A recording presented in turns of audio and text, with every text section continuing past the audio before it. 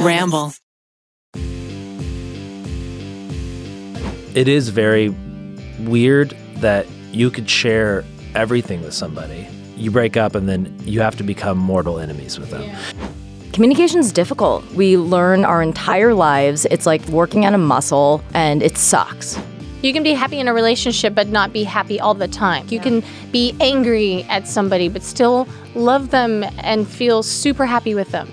You guys were speaking your own languages as opposed to speaking each other's languages. It's very astute, Mari. Damn, we're getting deep in here, you guys. Are you ready? Oh, I like being able to see it. No, you can't look at yourself, Mari. What? I would just look at myself the whole time. Ooh, baby. Welcome to Smoshcast. This is a very special episode because today I am joined by Mari Takahashi, as you all know, and Pamela Horton, who some of you may know as my ex-girlfriend. That me. This was spurred on by me thinking it'd be a great idea to have Pam on for our Two Truths and One Lie episode. And then, Pam, you got a text from Mari? Well, I told her about the idea of coming on for Two Truths and a Lie, and I was like, I don't want the summary of our relationship to be a joke on the internet. So she was like, well, I think, if you want that, you should talk to him about it. And so I think the podcast would be a good idea. And I was like, that is a good idea. So negotiate hard. Yeah. I saw the text come in when we were in the pitch meeting. I think I already explained this in the last podcast, but we're in the pitch meeting, and I saw the text come up, and I was just like, oh no. And everyone was like, what? And I was like, Pam thinks it'd be a good idea for her to be on the podcast. And everyone was like, yes. And I knew that it was also a good idea. It's just, whoo, baby. But here we are. Mm-hmm. It's all about communication. Yeah. Just talking about things. We also want to bring to light just how we want to normalize what we went through, Yeah.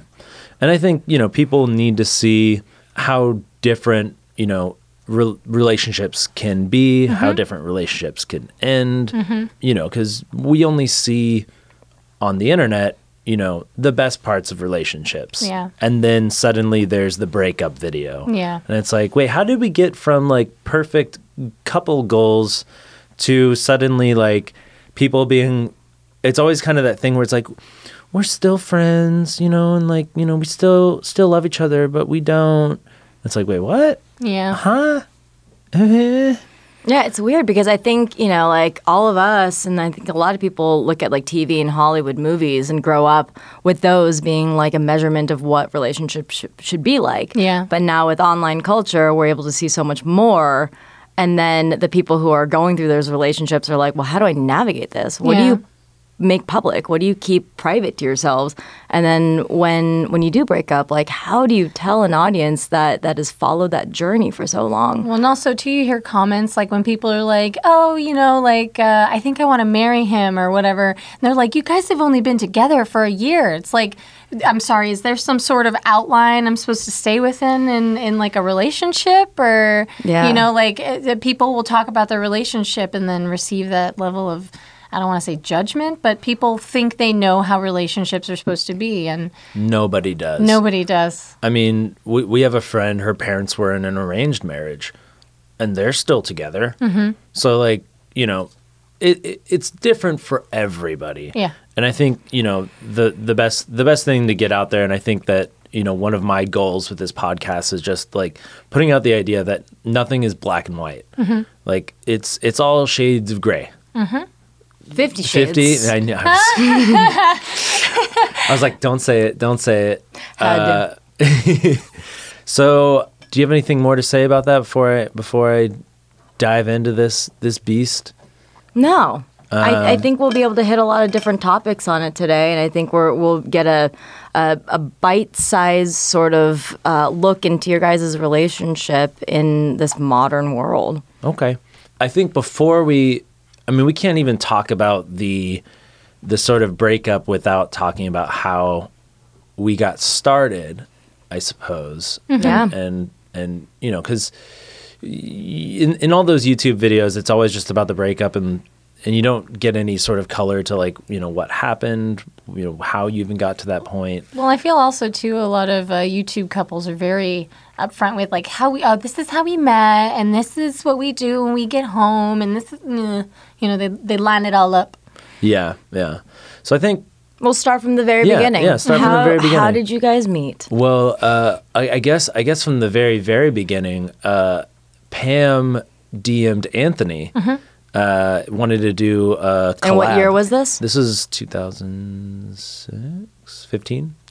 I was like 2006 or 15? 16 or 15.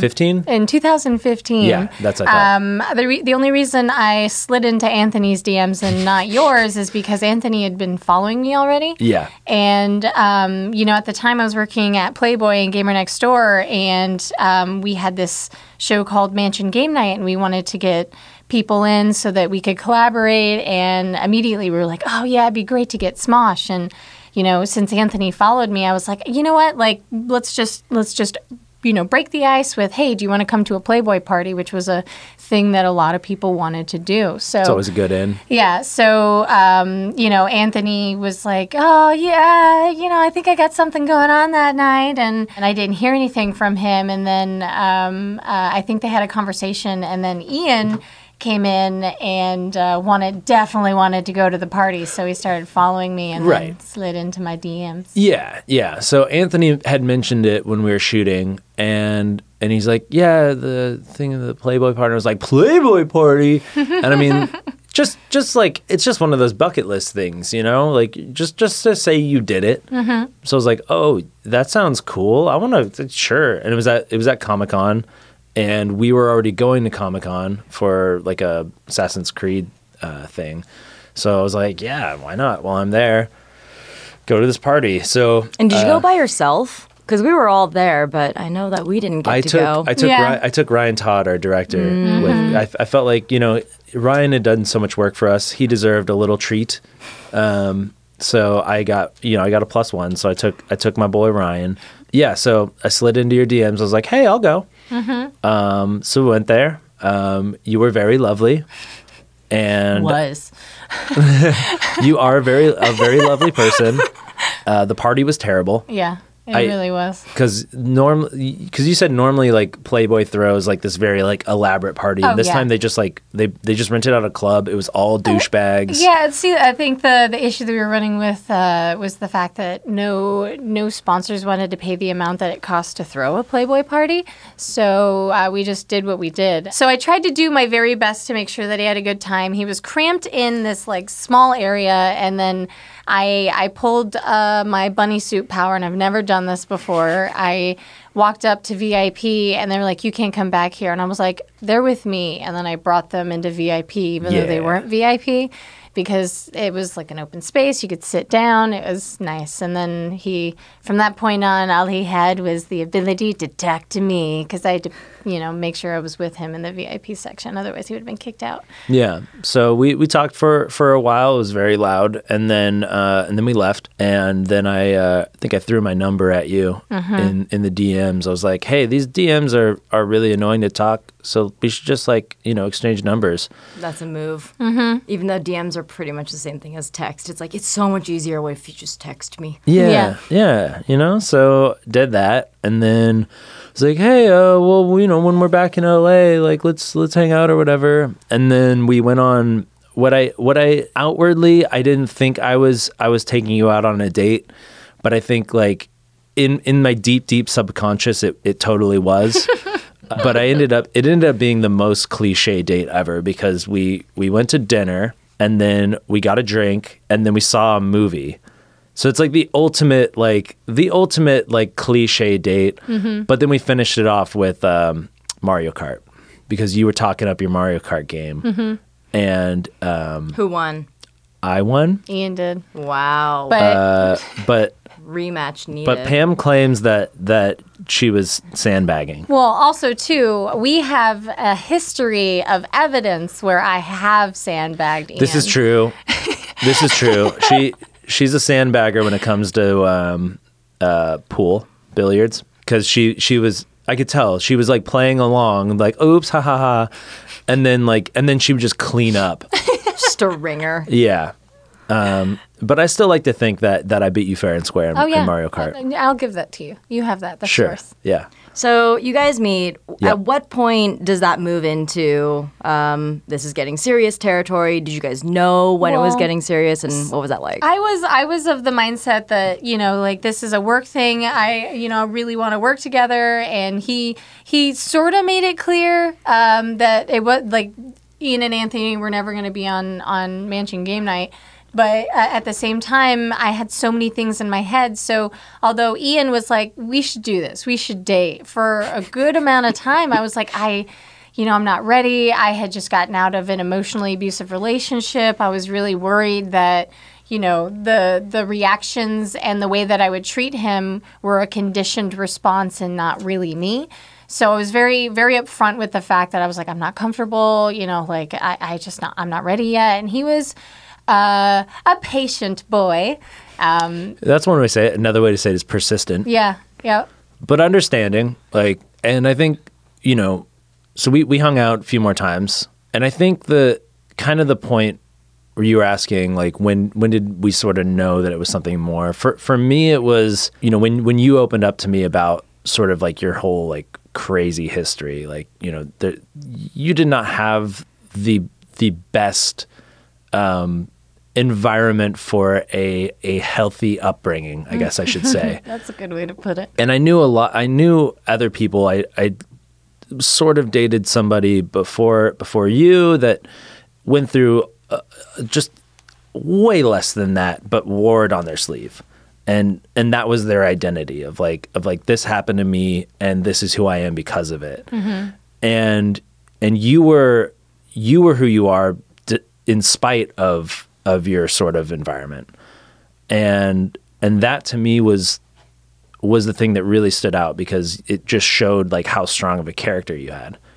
And for me, that was really cool. Well, for me, I had usually I set my walls pretty hard, and I'm like, I'm not going to do the thing. And also, too, I had this like apprehension about dating someone famous, I don't want to be the girlfriend. I mean, although I loved being the girlfriend, I didn't want to be known as the girlfriend. Like, here's Ian and his girlfriend. Here's, I wanted to be, I had my own drive. I wanted to be known for more. But at the same time, like, I felt there was something real, because normally the way that I process things is I deal with something and then I go to what I call my Pam cave.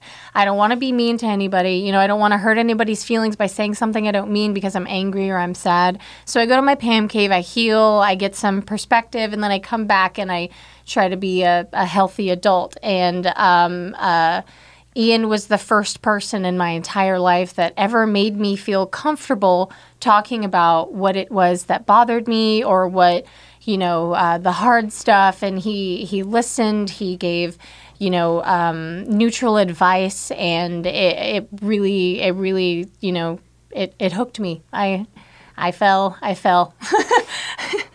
feel like, obviously, Ian, you're a public figure. You were also a public figure within like your industries. And did you guys have a discussion of like, what are we going to make public? What are we going to keep private? My initial response was to keep basically everything private, because that's how my last relationship was. I didn't really post anything about our relationship. And maybe that's just because like I wasn't always like so sure of everything. For Pam and I, like, one of the first things was, well, I guess we probably can't collaborate, because we didn't. That was one of your big things, Pam, was I don't want to be seen as this person that's using. Like, you didn't want to be like a climber. Yeah, you didn't want to look like a climber. So even in opportunities where I could have, or I could have pushed more for it and received it, I didn't, because I didn't want people to be like, oh, well, she started dating him and now she's getting stuff. Oh, like typical or whatever. Yeah. And I mean, you're super talented in your space with gaming and everything. So I was pretty confident that, you doing everything on your own, you would eventually reach a place that would be, beyond whatever I was doing. One of the best things about my relationship with Ian was the fact that we've always been very upfront with each other. Like, at the beginning of our relationship, we had already had the religion talk, the baby talk, every important talk that couples need to have. We had it at the very beginning, and we also, we had this. Like a set of ground rules of sorts. Like, at the beginning it was like, don't post any pictures of Ian on my social media, which I totally get, and stuff along those lines. And because we had public personas that we were very, particular about how we were perceived. So we had a great amount of respect for each other, and we still have a great amount of respect for each other. And that's something that I look back on and I'm like, that was super grown up. Yeah, you guys are adulting. And obviously, like some of those like rules changed or relaxed. Like it came to a point where, because I think at the beginning of the relationship, obviously you don't know where it's going to go. You don't completely know the person. So, before you, I did a small amount of man-hoeing, like not a lot, but like a small amount. TMI. Rite of passage. So if I had seen these other sort of like small like dating things not work out, like I wouldn't want to post about it online and then have like everyone know about this person, then everybody come after this person because our relationship didn't work out. So at the beginning I was very guarded, and then, as the months went on, I was like, no, this is a real thing. Then it was like, okay, I'm going to make an announcement. Then this is going to be sort of just a normal thing for people to know about. So I had like made that post where I was like, this is my girlfriend, Pam. I love her more than anyone else. And we're together. And if any of y'all have a problem with that, too bad. It's so interesting because, without the public personas, you do that within your own friend and family group where it's like, when is it the right time to introduce so-and-so to the rest of your, people in your life? But having public persona, it's like, okay, I'm doing this with hundreds of people or thousands of people or however large your audience is. And so it's kind of like you're almost putting on this responsibility on everyone else. So it's a weird thing to have to navigate these days. But I think you guys did a really a good way by communicating in the beginning. Communicating's hard, especially difficult situations. I feel like I'm still working on it after being with the same person for 9 years, and he still has to pull things out. And he's like, I know you're upset. What are you pissed about? And I'm like, nothing. And then 5 minutes later, I'm like, okay, it's this. But it's really difficult. How do you set yourself up to have difficult communication with each other? How do you sit each other down? How do you rev yourself up to do it? How did you guys navigate that? I know you have one side to this, and I think actually, Mara, you and I are probably on very similar pages when it comes to like being open about, what we're feeling. I guess we both have toxic masculinity, you and I. So masculine. Yeah, so that was always an issue with me. And I'd say that was one thing that I never quite worked out in our relationship. And that was actually one of the big, I'd say that was the ultimate hitch in our relationship. I mean, do you agree? It's up there. It's up there because it was one of the first issues that we had started having, because I had gone from, like I said, being able to talk to somebody about my problems. Then when the issues started arising in our relationship, when I tried to talk to him about them, instead of being open and receptive, he was very closed off and just not necessarily unwilling to talk, but just didn't know what to say. And so he always felt put on the spot. And, that led to a little bit of agitation. And I, because of my emotionally abusive relationship, when anger starts rising, I start minimizing, Closing. So that made for a not very good level of communication. And it just built from there because we were never able to truly figure out a true way to communicate with each other. Yeah, I think there's some sort of saying where it's like without communication, two people in a relationship see the relationship completely differently. Like you're reading two different books. Ian, was there any point where you felt like you were getting better at communicating, and why did that happen? And how did you get there? No. That's an honest answer. I don't think I did get better. I just want to take a quick break from all this heavy stuff to announce that we got a sponsor today. Yeah, baby. It's ZipRecruiter. Hiring is challenging. Being boss smosh. Now I understand that. But there is one place you can go where hiring is simple, fast, and smart. A place where growing businesses connect to qualified candidates. That place, my friends, is ZipRecruiter.com/smosh. ZipRecruiter sends your job to over 100 of the web's leading job boards. But they don't stop there, baby. With their powerful matching technology, ZipRecruiter scans thousands of resumes to find people with the right experience and invites them to apply to your job. As applications come in, ZipRecruiter analyzes each one and spotlights the top candidates so you never miss a great match. And ZipRecruiter is so effective that 4 out of 5 employers who post on ZipRecruiter get a quality candidate through their site within the first day. That's insane. That's crazy. And right now, my listeners can try ZipRecruiter for free at this exclusive web address, ZipRecruiter.com/smosh. That's ZipRecruiter.com/SMOSH.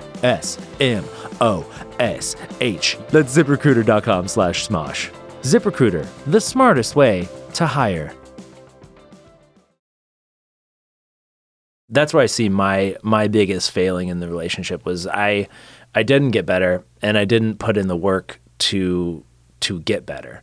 You know, I would go through like spurts of trying. There's peaks and valleys of my attention to our relationship because a lot of times I put work first. I would put, smosh first and making sure that everything was going smoothly over there, especially with all the Defy fuckery. So there was a lot going on outside of the relationship, and I let that affect the thing between Pam and I. It's a really easy way to not deal with things. And I think you and I are really similar. We don't like confrontation. And for me personally, the reason why I don't communicate a lot of the times is like I get into a thing where I'm like, no, I can do it myself. Like I'm independent. I can figure it out. And I think that's the reason why it builds up for me. When from the outside, he knows me so well that he understands that there's something going on, but he still's got to pull it out of me. And did that come, like, did your sort of like closed offness come from because you were in a long-term relationship before that? Was it 8 years? Yeah. So did that come from that, or was it more of just like family, like we don't talk about like how we're feeling, that kind of stuff? I do think, I mean, I think it's both, right? I think all of our experiences add up to like who we are.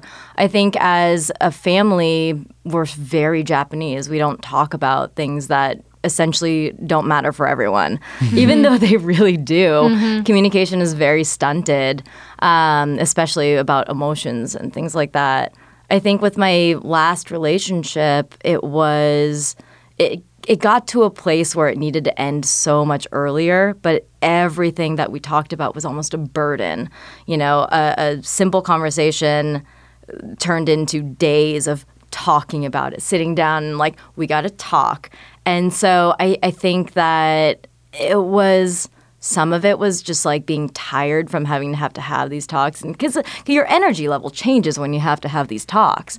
And so it's like you have to put a hold on everything, including work and the things that you can run away to, like TV and entertainment. Distractions. Yeah, and you just got to put yourself down and hunker down and just do it. But those talks weren't productive. So what's the difference between the talks you were having and like the talk that you should have been having? I feel like, I obviously don't know the situation, but I feel like it's like actions speak louder than words. Saying you're going to do something without actually opening up your mind and doing the thing. I think that you say, I'm going to try harder, and I'm going to do this, and I want to do this, and then not following through with your word. Yeah, I mean, I think sometimes you say, like, I'm going to do blah, blah, blah to make things better because it ends the conversation. It makes it easier. Yeah.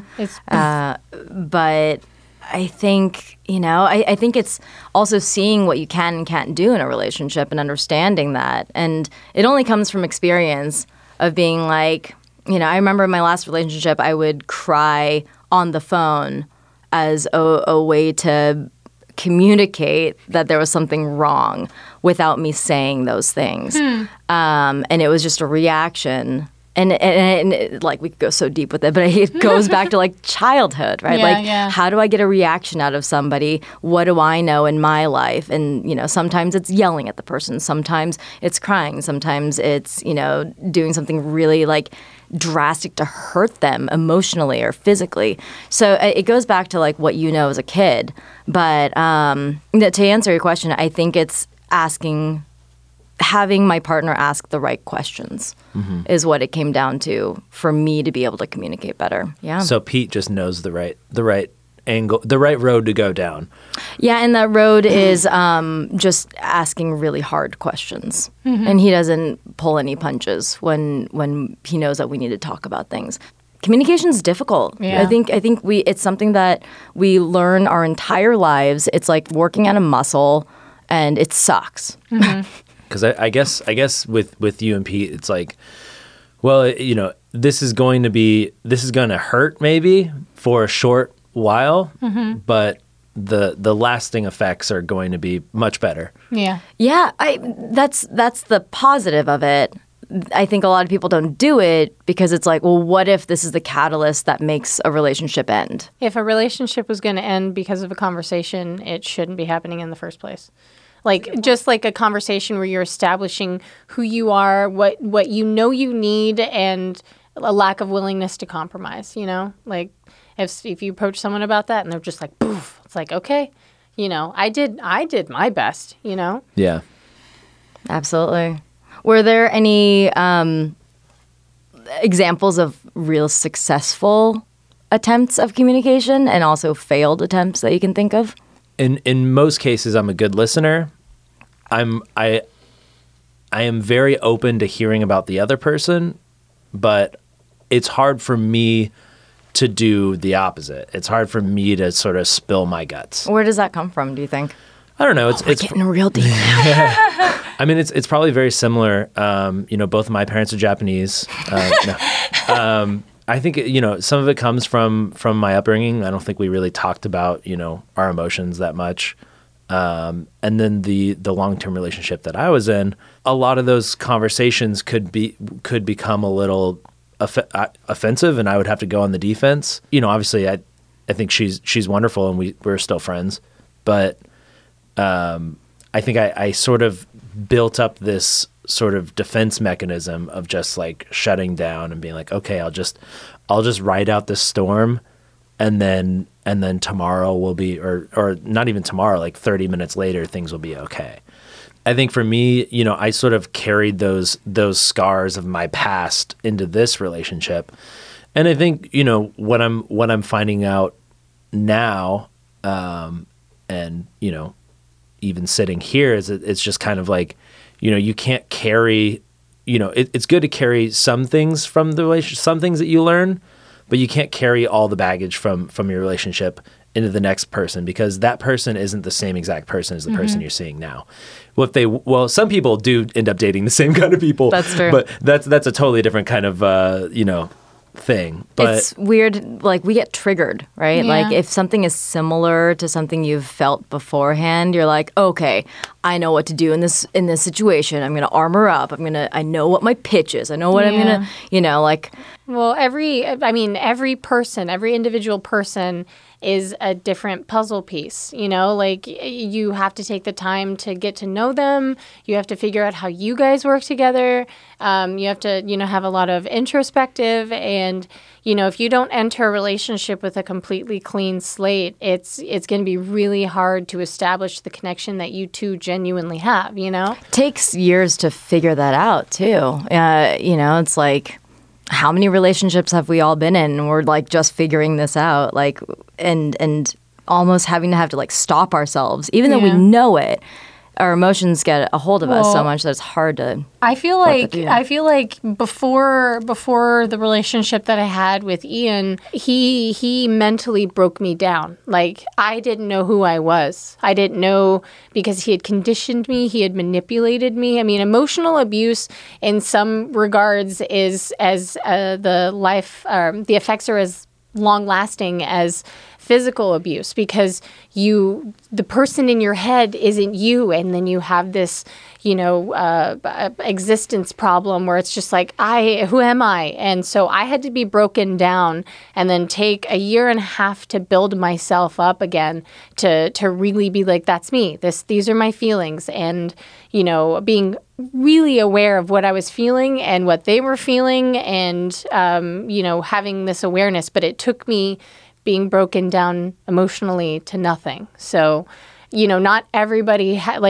I don't go into relationships expecting people to have that, because I don't want people to have experienced that. But, I can't go into a relationship expecting that people know what they need to do or how they can communicate or, whatever. So I tried to be patient. I tried to use different ways to communicate with Ian. I tried to, wait until certain times. Like I knew that, there was a way that we could work this out. It just figuring out how. Yeah, it's such bullshit that we have to figure out when the right time is and stuff like that, but it's so human too, because it's like we want the best conditions to have the talk and all these things. I want to switch gears and talk about your health over the past year. It's been a tumultuous year for you, 13 surgeries. I mean, I think we've all in some ways felt that journey along with you. And I know you're going through some stuff right now as well. I'd like for you to talk about it and then also talk about how that affected your overall relationship. This would be the point where I'd probably cry. But oh God. No. Makeup. We also if it's more, I mean, we talk about whatever you want to talk about. We don't have to talk about it if you don't want to. It's mostly the last, I want to say last 6 months, I really spent the time feeling the effects of my health and the way it affected my my relationship with Ian. What I went through was very hard, and what a significant other of someone who's going through what I went through is very hard, and it was hard on both of us. And to summarize, I had to get that out of the way. To summarize, I've always had issues with cancer. I was first diagnosed when I was 18. I've been in and out of remission now at this point, I don't even know, 6 times. All uterine cancer or, cervical cancer. And, at the beginning of the relationship, a good first half of the relationship, nothing really went wrong. I was doing okay health-wise. I had, IBS because of, stress and stuff like that. But nothing that was too, I had a few scares, but nothing that was too, destructive to me and my emotional state. And then I had this, it was the day of the eclipse, the solar eclipse. And I had a doctor's appointment where I was supposed to go in and, just normal woman's visit or whatever. And I had been having some issues. And so, we did this ultrasound, and they found a really large mass on my ovary, and getting biopsies on ovary masses is really hard. So they try to do as many tests as they can. But I just had this really bad feeling about it from that point on. Even before I went to the appointment, I was telling Ian in the morning, I was like, something's wrong. Something's going to happen. And my intuition was telling me, something's wrong with my body. And then I went in for that, and it turns out that wasn't actually the issue. I had, because of all the issues that I've been having, all the cancer, the family history, and I also have this condition called Lynch syndrome, which is... you didn't find out about Lynch syndrome until Well, When? at that point, I'd actually known. Okay. But I just didn't know exactly what it meant. The doctor who had prescribed it, diagnosed it, I immediately was like, hey, can we consider hysterectomies? Because I've been on the no kids mindset for a good portion of my life. And, I don't think, and then she was like, no. And, I went to a genetic counselor who was like, the best thing that you can do to guarantee that you don't get cancer is have a hysterectomy. And if you don't want to have kids, I will support that and help you find a doctor. And he did. And so I had at the beginning of January, I had a hysterectomy, and it was prophylactic at the time. And then they did the pathology afterwards and found what I had been fearing, fortunately, we had taken it all out and, So the hysterectomy is what? Oh, sorry. A hysterectomy is when they take, there's different types of hysterectomies. There's one where they take just the uterus, but no cervix. There's one where they take the uterus and the cervix. There's one where they take, I had what is called a hysterectomy and salpingectomy, where they took my uterus, or a total hysterectomy and salpingectomy, where they took my uterus, my fallopian tubes, and my cervix.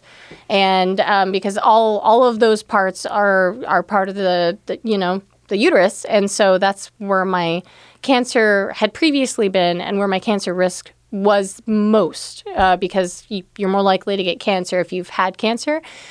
And we had a game plan for what we would do if, after the hysterectomy, 10 years later, we'll take out the ovaries to reduce your ovarian risk. Because with Lynch syndrome, I have, ovarian risk, uterine risk, colon risk, and stomach risk, and neurological risk. And it's like 27 different types of cancer I'm at risk for. And so we had this game plan, and the game plan was completely shot because, I'll try to do best TLDR I can do for, a year of hospital stays and surgeries. So I had the hysterectomy, and then I started having abdominal pain in like July, and I thought it was, my appendix. So Ian took me to the hospital, and they told me that I had cancer, and because I had a mass on my ovary. And so, and that was what they left it at. And then I left. I was in the most pain I've ever been in my entire life. I've reached my 10. Yeah. Yep. That was not lovely to witness. Yeah. And I'm sorry for that.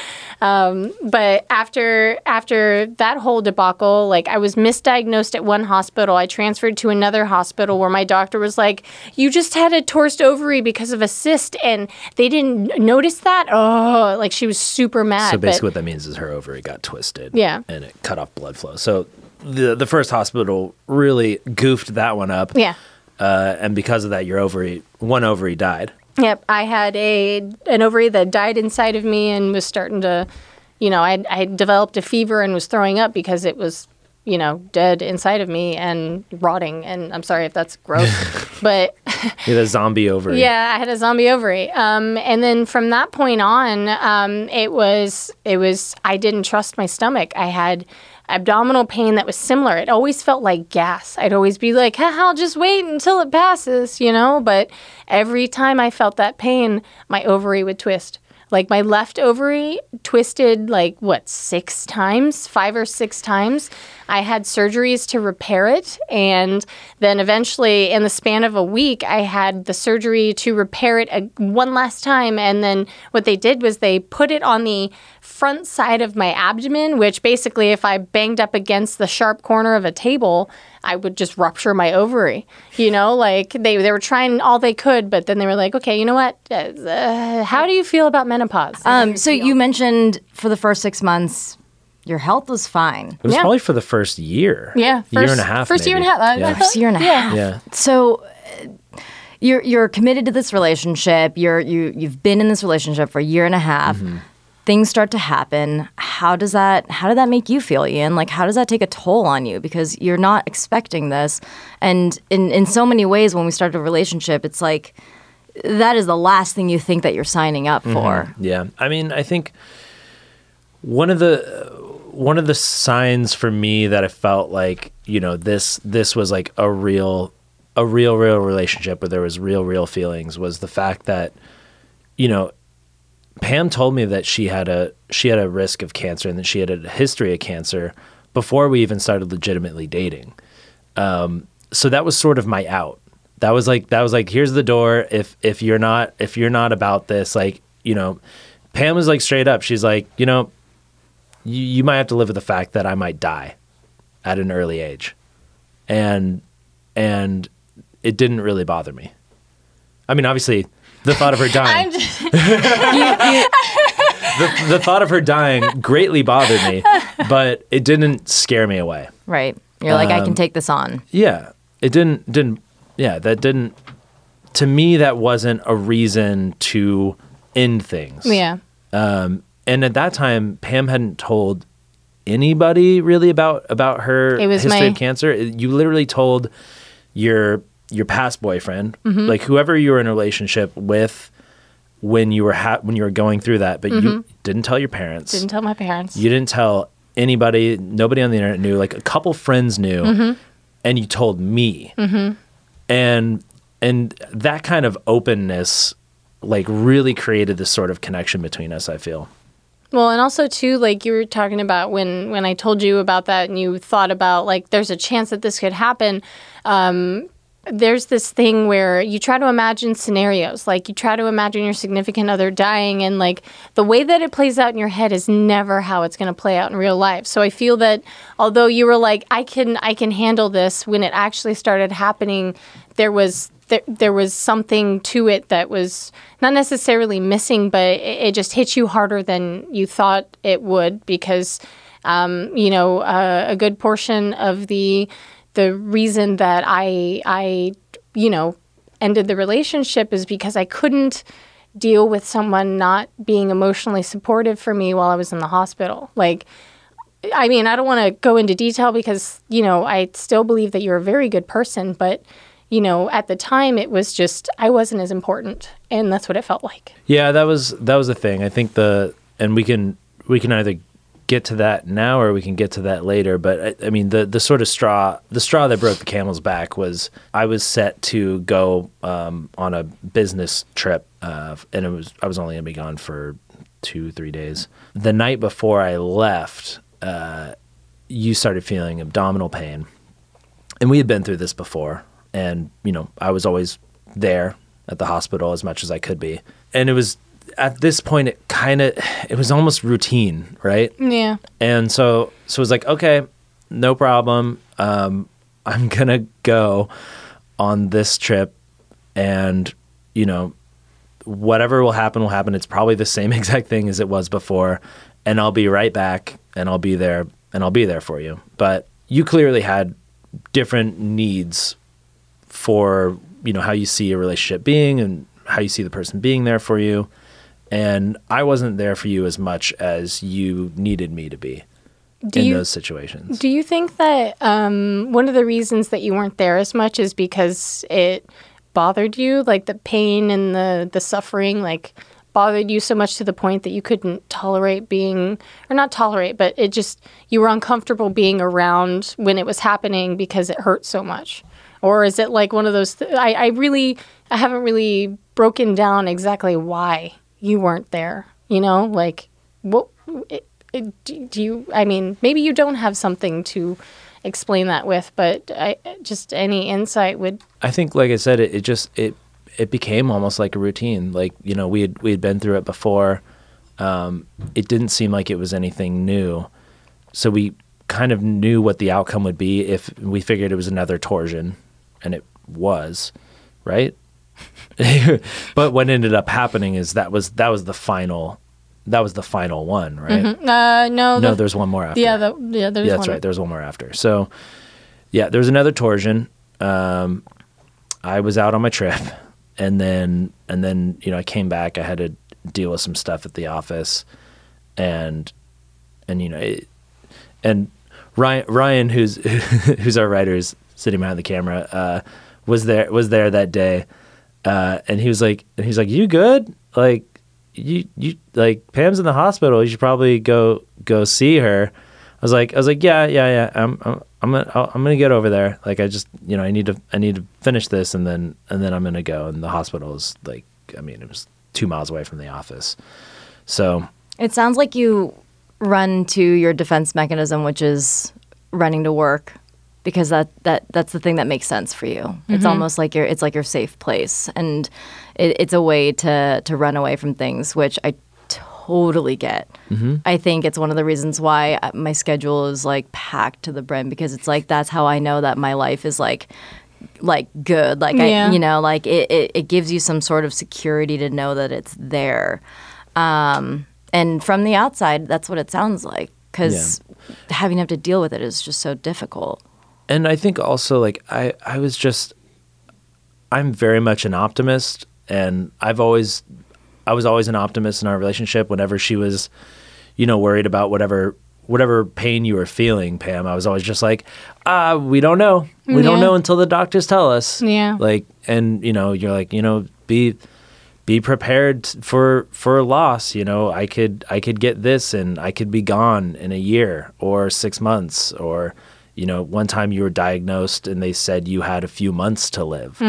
So you're Not well. Oh, well, I mean, technically at the ER, kind of, but the one that kind of, it was way before our relationship. It was way before our relationship.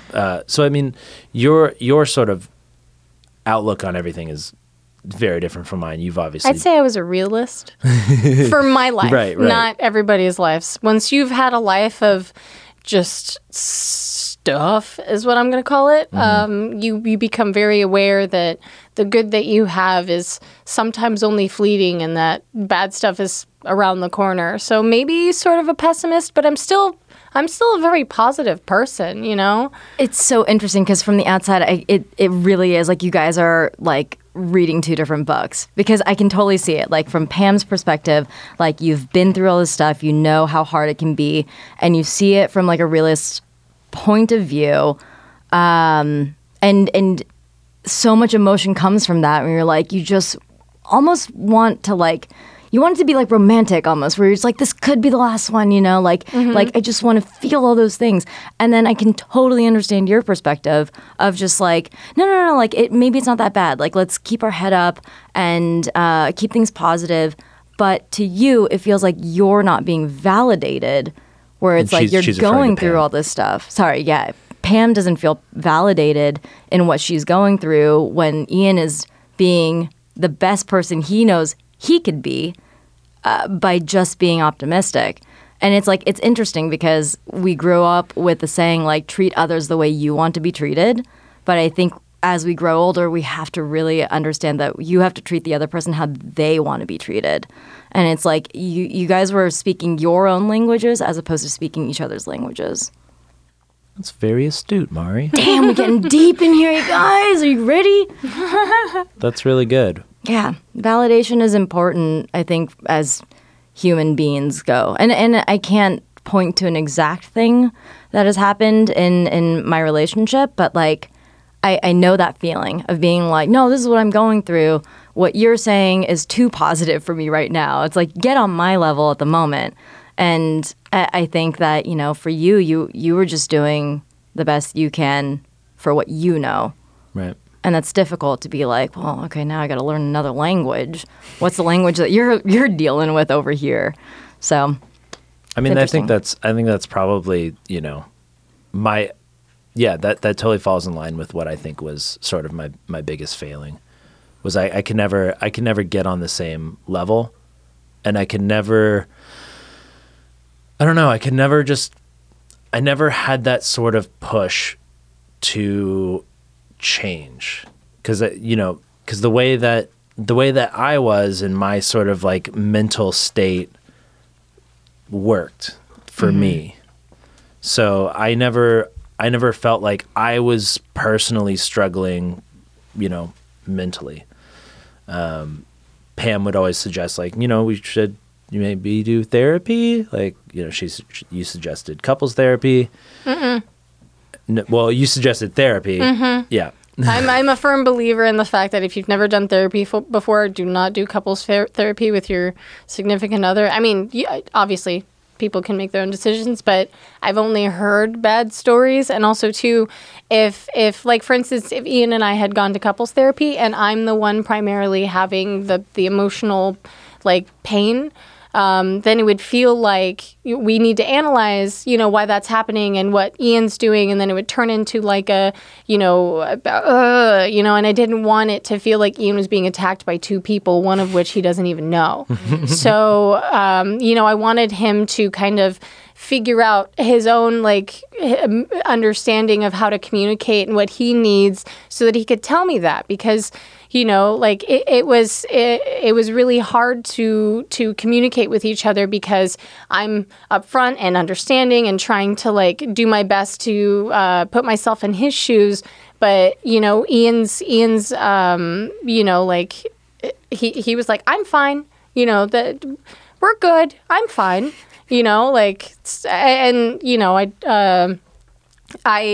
I understand for the most part why that happened. I mean, he said that, work was really important. And so when our relationship was in jeopardy, it wasn't as much of a motivator, I wasn't as up there as some other things, so I think that we just never learned how to communicate with each other because of that. Yeah. I think that's probably where I'm the biggest hypocrite, is in the fact that I'm a huge advocate for therapy, and I tell people, I'm like, hey, man, like everyone should do it. Like there's no harm. You don't have to be like, you don't have to be like suicidal or think you have a problem to go to therapy. And yet I have never personally made a concerted effort to seek therapy. I keep saying I'm going to. I keep making excuses. Mm-hmm. Do you know why you haven't gone? Like, it's not on the front of my mind. I don't know. It's interesting. And Pam like tried, and obviously you can't force someone else to go to therapy. They have to want it. And I'm like, man, like what kind of like crazy cataclysmic kind of like event is going to happen to make me seek it out? And maybe it's this podcast, maybe. But we'll see. We'll see. And it's not just like with therapy, it wasn't like he would make excuses or put it off. Like Ian, if it wasn't work or if it wasn't home, he didn't go to the dentist for a while until I helped make him go to the dentist. He didn't go to the doctor for a while. He didn't go see a dermatologist until, my freaking skin on my hands are falling off. Are you not going to the dermatologist? I gotta go again. Oh my God. I mean, it's a little better, but it's coming back. Well, I got it's like eczema or something. God. Who knows? So that's kind of like, that's just how Ian's always operated. So therapy is just another leg of that. So you're saying we just need Talkspace to sponsor this pod? Ooh, I don't know about. Is it Talkspace or BetterHelp that got all BetterHelp? BetterHelp. Yeah. Talkspace, hit us up. No, it's interesting. I think and maybe you just need to dig deeper as to why you don't want to go. And maybe it's as simple as you just don't want to because it's not, affecting your every single day life.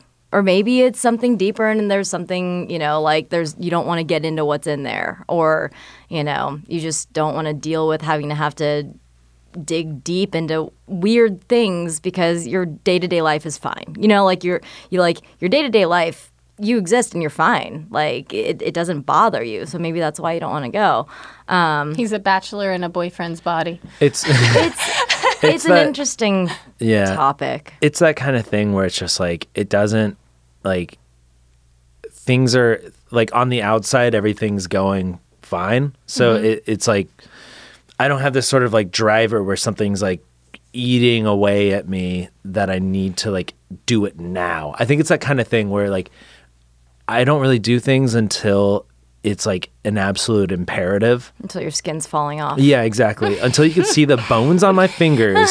Which we can. It's gross. Yeah, right. I'm glad we're talking about this. Yeah. We need to talk about your hands. They're skeletons. Oh, no. Well, and I also, too, like, I didn't want this to seem like, stuff was going wrong with Ian and like it's all on Ian, which was at times the mindset that I had. But I know that a good portion of our relationship was weighed down by, although he said that, like my past didn't really affect me as much and I was the person I am in spite of it. But when behind closed doors with the person that, is an extension of me, which is how I see relationships, like that's when, like I am me, you get to see every aspect of me. And so he got to see the part of me that is crazy stressed about my family and my family is, like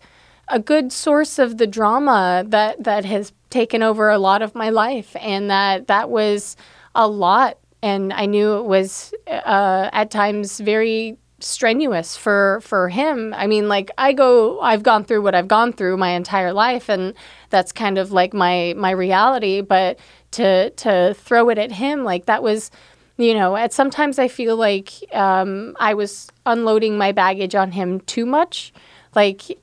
I know that it was, a sore spot for you. And I didn't want it to seem like, it's all like, there's a good portion of it that was me. Like I'm an emotional, I'm an emotionally driven person. Like I want to, have everybody feel good and I want everybody to be happy and I want to be positive. But I still have those tough conversations. And when the tough conversations need to happen, they happen.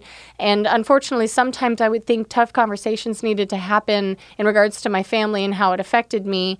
But they didn't really need to happen, but at the same time, although I know that my relationship with my mom was one of the needles that was poking. But Ian was one of the ones, actually he was the one that helped me talk about, he helped me realize that talking about my cancer helps people. And then 2, he made me realize that I don't have to deal with my mom, he and maybe it was just stop talking about it. But at the same time, it was physically affecting you. Yeah. Your relationship with your family was physically affecting you and mentally. Yeah. And obviously seeing you hurt like that was not good. And I was like, there has to be a better way. Yeah. So there was a while when you didn't talk to your family and you're back to talking with them and things very sporadically. And obviously we can cut whatever this out that you want. But no. This is all fine. But I said, well, if this is affecting you so much and it's negative, and just don't talk to them. And obviously that hurts, and I think that people should always talk to their parents. But if it's not coming from a place of love, and it's only hurting you, then you just need to stop. Yeah. And you got better. Yeah, I did. I got really good. I was super healthy for a while. She stressed you out so much that you were having literally physical. Sick. Yeah. It's a hard it's a very hard conversation to have about divorcing people in your life, and sometimes you have to. Tim Ferriss has a really good chapter in it, 4-Hour Work Week. But yeah, the people closest to you, you rely on those people, and it's almost like you feel like they have a responsibility to be your rock, especially your family. Yep. And it's a hard truth to figure out in your adult life that your family, your parents are still just kids. Yeah. Who had kids. Yep. And maybe they haven't worked out their stuff yet. Maybe, they'll never go to therapy. Maybe they'll never, figure out the small things that bother them. But it's a hard truth, and, we all go about it differently. But it's important to figure it out for yourself. Yeah. And in regards to, your cancer and you not telling anyone, for me, I felt that it would be healthy for you to talk about it. And also, your story was so incredible for me that I felt like people needed to hear about it. I felt like it would help a lot of people. Yeah. And I feel like it has. Yeah. Yeah, it was, and that's why, I've always loved talking to you about things, because you have such a different but neutral perspective. You always have an idea that for the most part helps everybody involved, or I've always felt really comfortable talking to you about things. So when you were like, I think you should consider this, and I was just like, yeah, you're right. Like, I've been so closed off to it because I've been set in my own ways that I haven't opened my mind to something like that, because, a part of me was like, I just feel like I'm, being that victimized person where I'm like, I've had a hard life, like I don't want to be that person. And in the way that I've chosen to do it with, Ian supporting me the entire way was very helpful to people. And that's something that I've always appreciated. I remember your videos. You came out with it, and you encouraged people to check themselves out and make sure you go to the doctor. And, if you feel anything, go. And there were so many comments of like, thank you, Pam. I think I'm going to go to my doctor. Or thank you, Pam. I went to my doctor, and, this has been preventative for something bigger. Yeah. So, yeah, I think that's something really great that you encouraged. Yeah. But I also understood why you didn't want to do it. You didn't want to have that be your identity. The girl with cancer. Yeah. Because you wanted to be known and appreciated for your talents, not for this sort of burden. Yeah. So I totally understood that, but I'm glad that you chose to, be open about it. Me too. I think like the biggest takeaway for me, like just as also, in the conversation, but as a listener, is that nothing is black and white. And I think one of us said that at the very beginning. It's just like you guys see photos, videos, whatever of relationships, but you don't see the nights where you're having incredible conversations. You're not seeing the nights where there's tears and misunderstandings and, the days in the hospital and the days that you're not in the hospital. And it's like you don't see all of it. And I think it's important to remember for all of us seeing relationships happen online that it's just a needle size, it's a pinhole size display of what the whole thing is. Yeah. So don't get so caught up in what you see in other people, I guess. Yeah. Experience things for yourself and know that it's not perfect. Yeah. Yeah. That's what relationships are. It's kind of like those girls that go to weddings and like, how come we're not married? And it's like, that's not where we're at, like there's the acclamation to, the inclination to compare your relationship like, oh, well, so-and-so does this and so-and-so does this. And this is what they go to these parties and they do this. And it's just like, yeah, but they're not in this relationship. So it's you have to be able to analyze the way that you work with somebody. And also a big part of that is recognizing red flags, like recognizing signs that you shouldn't proceed. You shouldn't let them do that. Like balance, like there's no balance of, back, because sometimes, Mara, you might have a really bad day. And, maybe Pete had a bad day too, but in his head, he was like, it's not as bad. I'm going to put that away and I'm going to take care of you. Like sometimes the balance is a little wonky, but there's always, it's still balance, like it comes back over. And it comes from experience though, and so many mistakes. Yeah. You got to make so many mistakes. And then once those, the good still outweighs all of those mistakes, that's when you're like, that's when you keep proceeding, right? But it's when the negatives outweigh the positives that you're like, throw in that towel. Yeah. I wanted to touch on something. Oh, I wanted to ask, I feel like you mentioned, we've kind of thrown out the rule book of like, start dating someone, get married, have children, watch them grow up, and then retire and die. Like that rule book was so set in place for so many decades. Yeah.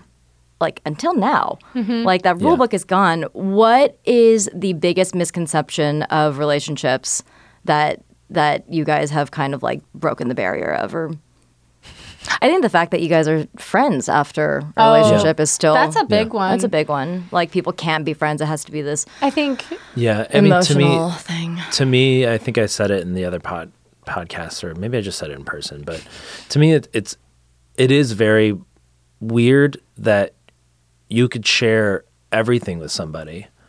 You could, you share the deepest, darkest parts of your mind with somebody, share your body with them. Only if you're married though. No. But you share everything with this person, and then you break up, and then you have to become mortal enemies with them. Yeah. And I'm not saying that everybody could be friends with their ex. And it's probably unhealthy to think that as well. Like that, you're going to be friends with your ex. Yeah. But, the way that things ended for us and the way that things ended with my last long-term relationship ended in a nice way. There weren't, really hurt feelings. Nobody was screwed over. Yeah. It was just like, hey, is this working out? No? Okay. Are there sort of unreconcilable differences?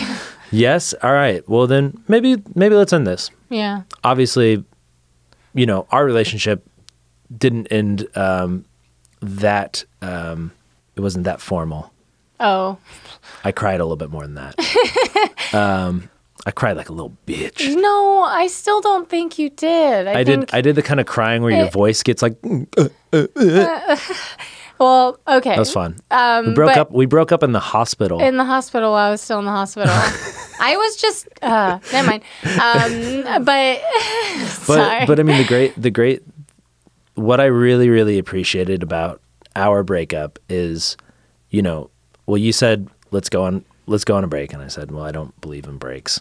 So we should probably just end it, and then maybe down the road in the future, we'll be walking down the street, run into each other. Hey, you want to give this another go? Yeah. Sure. But for now, let's just end it. If you feel like we need to go on a break, let's just end it. Yeah.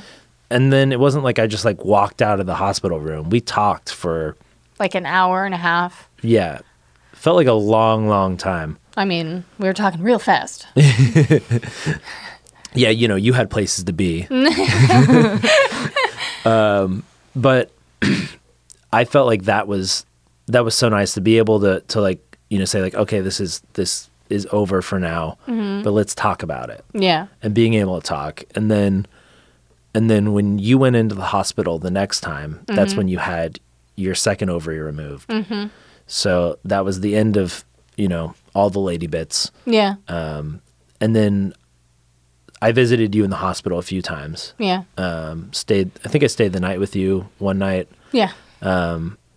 And that gave us an opportunity to like really sort of like break down like what the relationship was like. Well, we had also made it past the the emotionally traumatic, like, oh God, it's happening now, and what do I do, and how do I wake up? And we had some time to ourselves, and so we could really look at the relationship objectively. And I don't necessarily think that people who break up should revisit and be like, what did we do wrong? But one of the reasons that I think that Ian and I are able to be such good friends after the breakup is because despite the fact that although we didn't agree on things, we've had a profound amount of respect for each other. We don't necessarily need to agree, but we understand. Like, I don't know, or I mean, in my head, I wouldn't operate the same way that Ian would in some ways, but I understand. I understand him. I understand why he made the decisions, and I respect that. It's the respect that made it so that, ultimately I just, we want each other to be happy. And if it wasn't happening together, we have to, do the appropriate steps. And we've had respect and understanding of each other the whole way. And we can cut this part out if you're not comfortable with it. But then you had told me that you were with somebody else. Yeah. And it's that kind of thing where like, yeah, this hurts me a little bit. Yeah. But if they can give you something that I wasn't giving, and if they can sort of emotionally fulfill you in a way that I couldn't, then why should I feel hurt? If you're able to find somebody that better suits you, like, yeah, it's like sad for me, but also like that's really selfish of me to be angry about it. You know what I mean? So. Well, I mean, the way that you worded it, the way that you talked to me about it is just that, like a good portion of our lives, like at least, not a good portion, a significant portion of our lives was spent in a relationship with each other. You got used to certain things. You had a routine. We did things together, and now certain things are like, trying to imagine instead of you, it being someone else. Like that's a real pain. Like you don't have to like, excuse yourself for feeling that. I mean, you have emotions, you have feelings, and I've appreciated the fact that you were very upfront with like, hey, I'm not necessarily not okay with the relationship, but you're like, I need some time, and I was absolutely, I totally understand. I mean, it definitely felt weird and it hurt, but at the same time, I can also rationalize with the fact that like, it's not like you're my property. Yeah. It's like you're a completely separate human being with your own, needs and wants and if there's somebody else that's better suited, why should I be angry? I think it goes back to this preconceived notion of like what we think relationships are. And like, I do think that we grew up with this notion that it's like there's one soulmate in the world for you and you'll love one time. And that's a big old pile of bull. It is. I think as humans, we have the capacity to love so much. And I think it's, at least in my life, I think it's really, really important for me to get it out there that it's okay to continue loving people. Yeah. And it's like, it's okay to love that portion of your life, those, 2 years of your life or 8 years of your life or whatever it is, as you move forward into future relationships, it's still okay to have that capacity of love for other people. Absolutely. Also, if you're young, like you grow up, you become a different person. Yeah.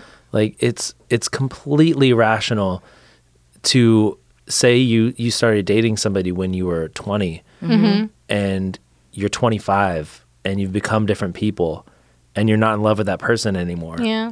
That's fine. That's understandable. You could be a completely different person and you don't have to make excuses for why you feel differently. Yeah. I buy into the notion that people have multiple soulmates because the person that I was 10 years ago was completely different. We probably would not have even started dating because of the person that I was.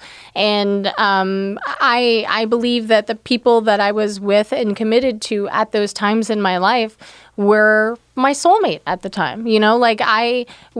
Things got along really well, and then I shifted as a person, and they didn't shift in the same direction, and couldn't continue, and that's okay. Like you should never have to try to prevent yourself from changing or try to change yourself in a extreme way to benefit a relationship, because ultimately what you want at the end of the day is to be happy and fulfilled and to know that you did it for you and you didn't do it for somebody else. Like you want to, at the end of the day, you just want to be happy, and if someone makes you happy, good.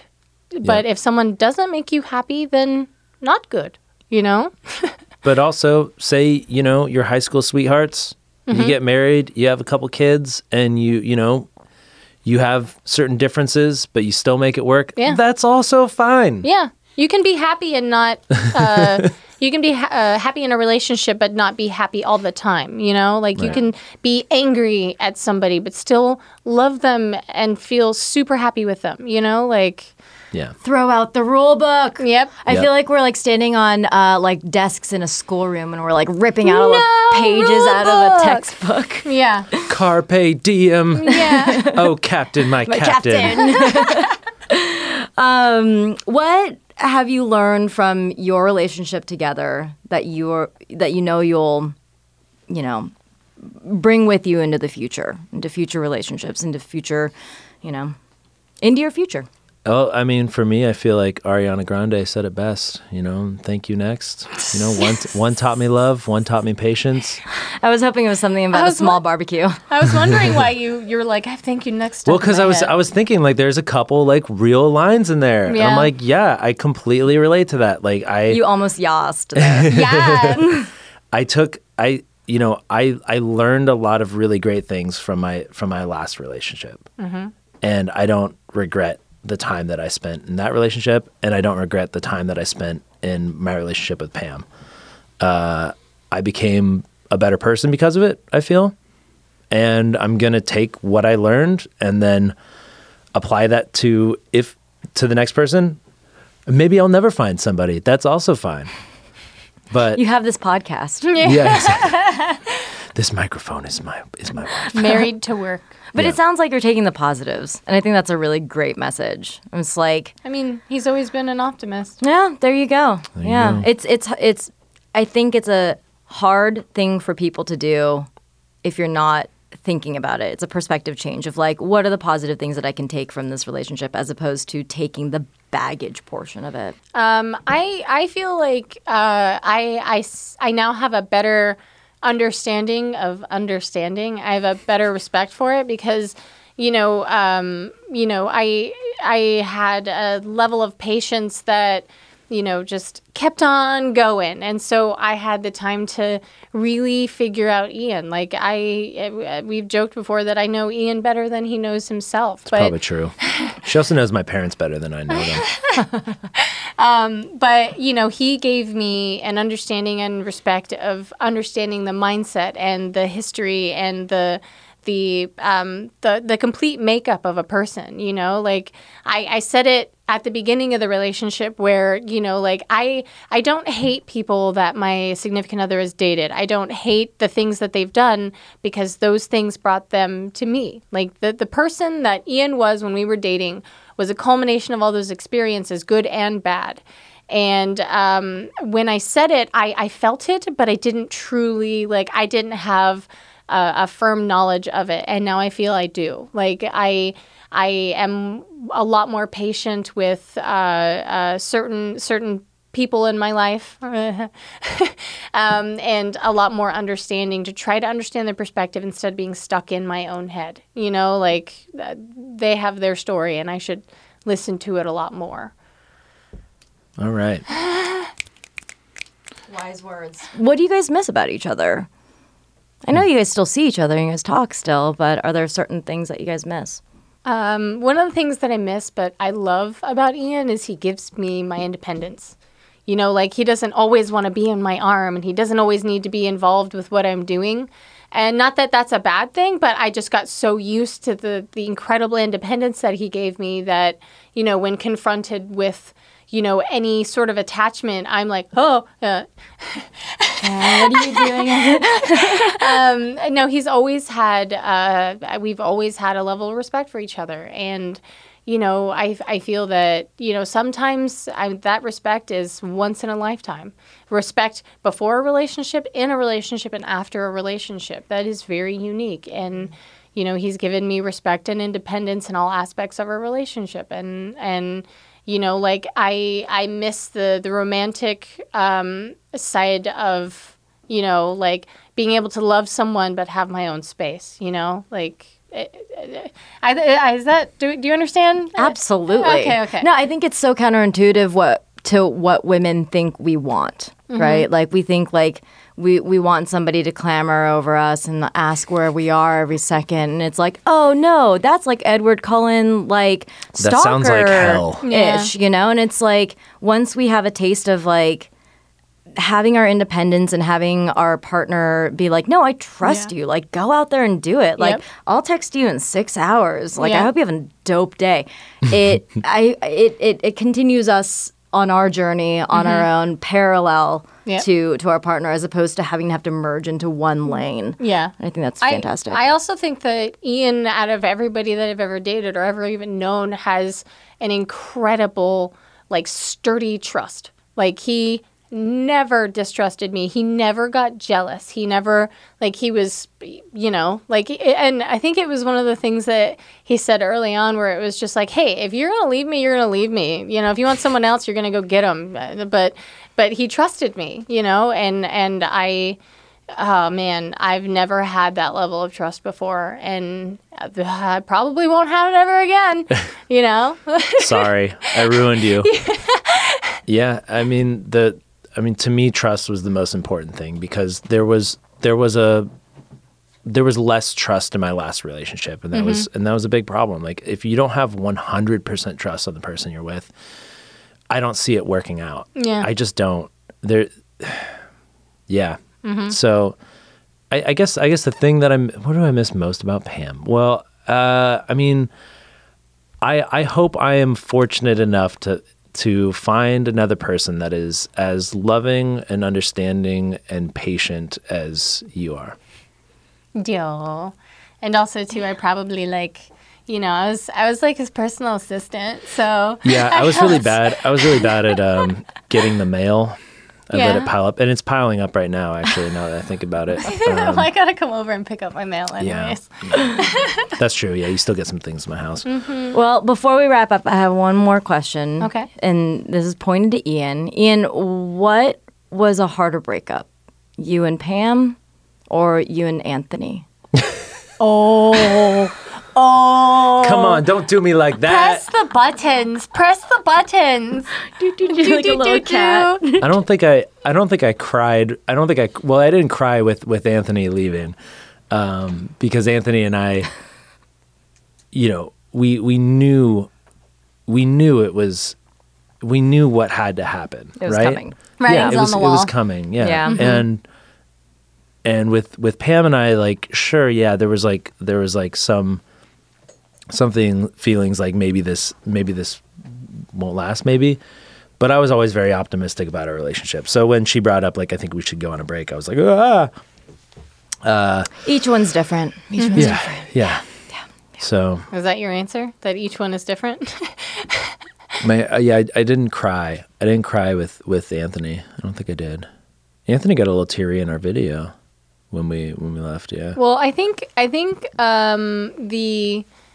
from my perspective, each breakaway, you learned some very valuable lessons and you became a better person for it instead of letting it. Like, I had the pleasure and honor to watch Ian go through some of the toughest things in his life. Not to say that it was an honor to watch him suffer, but I watched him grow. I watched Very him Japanese of you. I watched him grow. I watched him make some really hard decisions and then, you know, work towards that. You know, like I'd come into the office and I'd just be super proud to see him playing boss man. And, you know, like he worked really hard. And then, like, seeing after we break up, I do think that he's changed for the better and he's really taking the lessons hard. So, you know, each one's different. But I mean, I think you've handled them both with just an amazing amount of strength and grace, and you're really good at it. Well, thank you.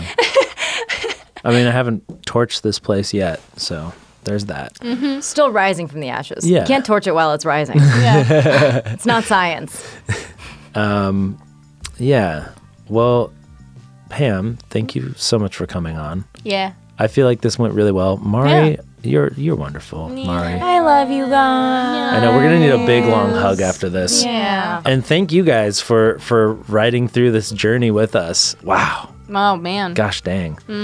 How was your first therapy session? Yeah, for real. This honestly did feel like a therapy session. Not that I would know Do you what feel that's better? like. I feel better. Good. How do you guys feel? I feel really good.